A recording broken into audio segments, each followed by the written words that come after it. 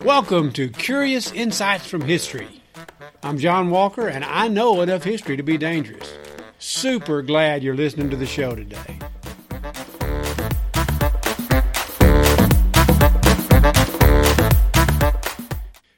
Hello there, friends and neighbors. Welcome to another show. I'm super excited about today's story. This is a story I love, so we're going to get right to it. We go to London, England for this story. We're going to start with a man by the name of Humphrey Davy. Humphrey Davy was a great scientist back in 1812, so great in fact that he was knighted. He became known as Sir Humphrey Davy. Great scientist and showman, and he produced a show every week or two that it was greatly desired by the people to come to. He put on a pyrotech display. He was evidently romantic, eloquent, full of passion. People loved his shows. He was a scientist who had gained notoriety earlier by using nitrous oxide, one of the first people to use that. That's laughing gas, and you can be sure that people were very interested in the early uses of that. He also discovered the elements potassium and sodium. He ran electricity through molten compounds. So he produces this show, and these shows are very well attended. And I guess one of the most important things about one of these shows is a young man in his audience. There's a young man by the name of Michael Faraday who sits in his audience and takes really good notes. Who was Michael Faraday? When he was a young fellow, they sent him to school. He didn't stay in school very long. Evidently, he had trouble pronouncing his R's. He had a brother named Robert, but when he said it, it was Wobbert. And evidently, in that day, they were trying to beat that problem out of him, and his mother said, well, we're not going to put up with that.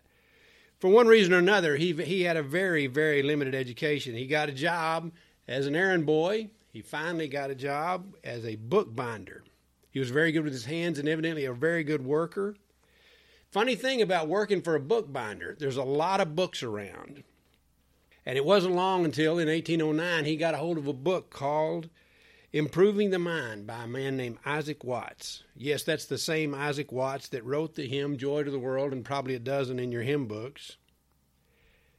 And this book inspired Michael Faraday to try to be something, to try to improve himself.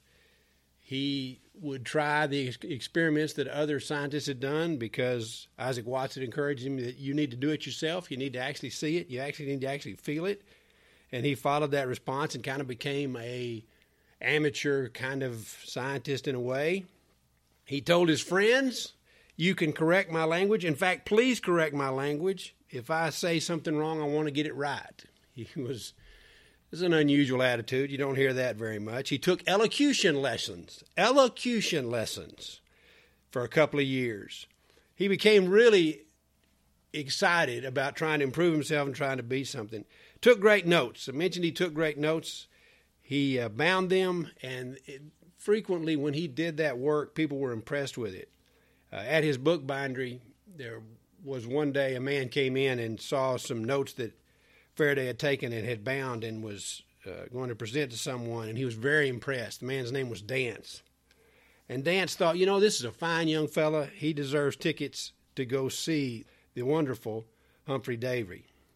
And so he gave him the tickets, and that's why we find Michael Faraday in the audience of the great Humphrey Davy. He took those notes that he had made while at that presentation, and he bound them the way he always did, and eventually got the opportunity to present them to Humphrey Davy. Davy was impressed, but had no opportunities for him to work for him. Faraday was wanting to work, but finally he got a job as a bottle washer in Humphrey Davy's lab. And that was the beginning of one of the most significant scientists in history. This story of Michael Faraday comes from a book that I just absolutely love. It's Michael Faraday's Life and Work by Alan Hirschfeld. I thought it was a fantastic book. Now, I got to tell you the truth here. I've suggested this book to a couple of people, in fact, a few people, and pretty much the general response is, meh. So maybe I'm way out of line on this one, but I really enjoyed the book. I guess I love the story. As a matter of fact, nobody gets quite as excited about Faraday as I do, but I love this story. I absolutely think it's a fantastic story. Super inspiration for me. So what did Michael Faraday do? He got the book. He learned to improve himself. He's the first guy to build an electric motor. First guy to build an electric generator. He gave us induction, several other things. And in 1845, at the Royal Institute, where he was a very important person, he had scheduled somebody to speak, and the person couldn't come. And Michael Faraday filled in. And when he filled in, he gave what is called a ray vibration talk, his ray vibration talk. This is a famous speech. And he's talking about the possibility that when electricity goes, there may be a wave that comes off of this. There's some kind of vibration. There's something going on here with electricity that seems to be vibrating. There seems to be a wave, seems to be something or other. Everybody in the audience said, what in the world is he talking about? Scientists later on said, what he's talking about is something very, very significant. Electromagnetic waves. He's the first to hint at electromagnetic waves. And of course, electromagnetic waves are what makes our cell phones work. What makes our whole world run, really. They say that Faraday is one of the greatest experimental physicists in history. I say phooey. He is the greatest. He is the greatest. Interesting to me, Einstein has 3 portraits on his wall. One is Sir Isaac Newton, and one is James Clerk Maxwell, brilliant man, and the other is Michael Faraday. Pretty high honor. To me, this is just great history. You got a guy who has no education. He speaks like Elmer Fudd. He gets a job as a bookbinder. He comes across a book about self-improvement. He reads the book. He gets excited about becoming something. He starts reading all kinds of books, reads history books, reads a lot of science books, does experiments, gets a job as a bottle washer, and parlays a bottle washer job into becoming one of the greatest scientists of all time. Now, I'm telling you, that's great history. Great history. No formal education. There's interesting to me how many people that are famous that do not have any education. They had to do it on their own. A short list here. Mark Twain, no education. Ernest Hemingway, Nikola Tesla, Wilbur Wright, Galileo dropped out of college. And then you got people like Abraham Lincoln and Benjamin Franklin. And, of course, Harry Truman, who we've talked about a few times.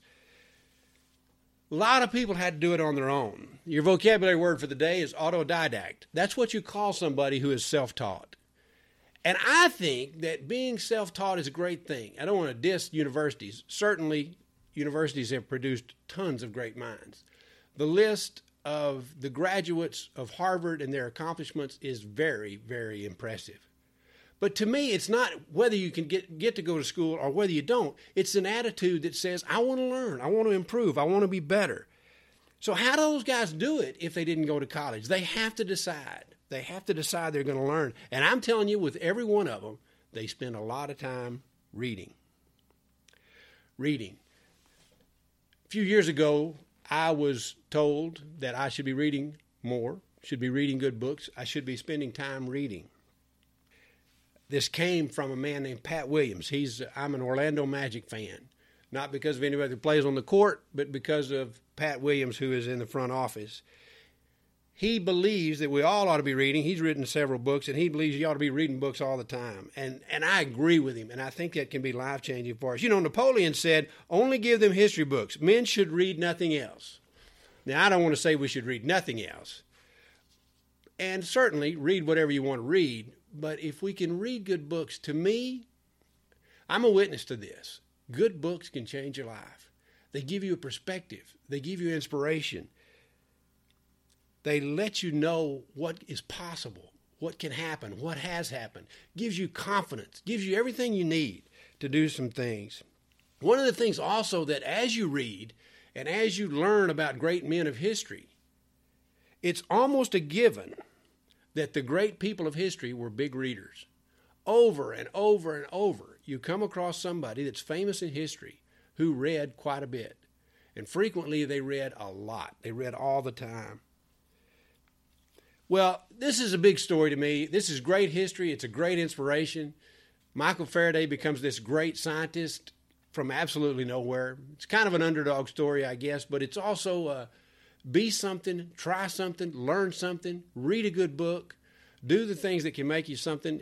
And I think that we're going to be happier people if we do those things. Sometimes we spend our lives just watching and observing and not trying to grow and to become better. And I think we're missing out on a huge benefit in our lives and a huge blessing for how we're going to feel about ourselves and what we're going to do. Well, I don't want to get to preaching too much, but this is one of my favorite stories. I hope you like it. I hope it's an inspiration to you, that we can do more. We are put together by God to learn, to improve, to become. We can be more. I hope that helps you. Hey, read a good book and try something new.